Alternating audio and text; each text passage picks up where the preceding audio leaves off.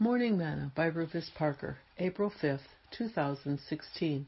That Christ may dwell in your hearts by faith, that ye, being rooted and grounded in love, may be able to comprehend with all saints what is the breadth and length and depth and height, and to know the love of Christ, which passeth knowledge, that ye might be filled with all the fullness of God. Ephesians 3, verses 17 through 19. Today's morsel. During the month of February, here at our church, the theme was Christian Soldiers in Love. We discussed and taught on the importance of loving God, loving our neighbor, and loving ourselves. Jesus tells us that by love, people would know that we are his disciples.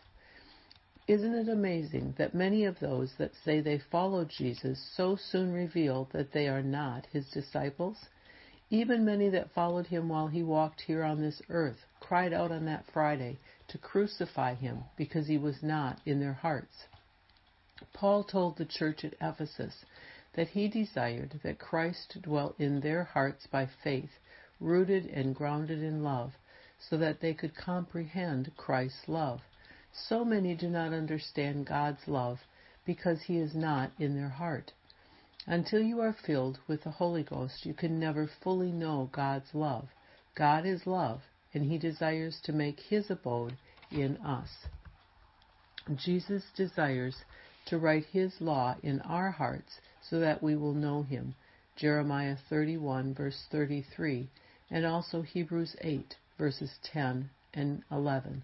Until we have a clear understanding of him and have him in our hearts, we will never fully understand his love.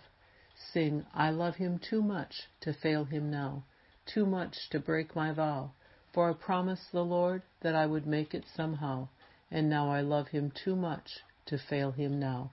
Thought for today, Calvary speaks of his love.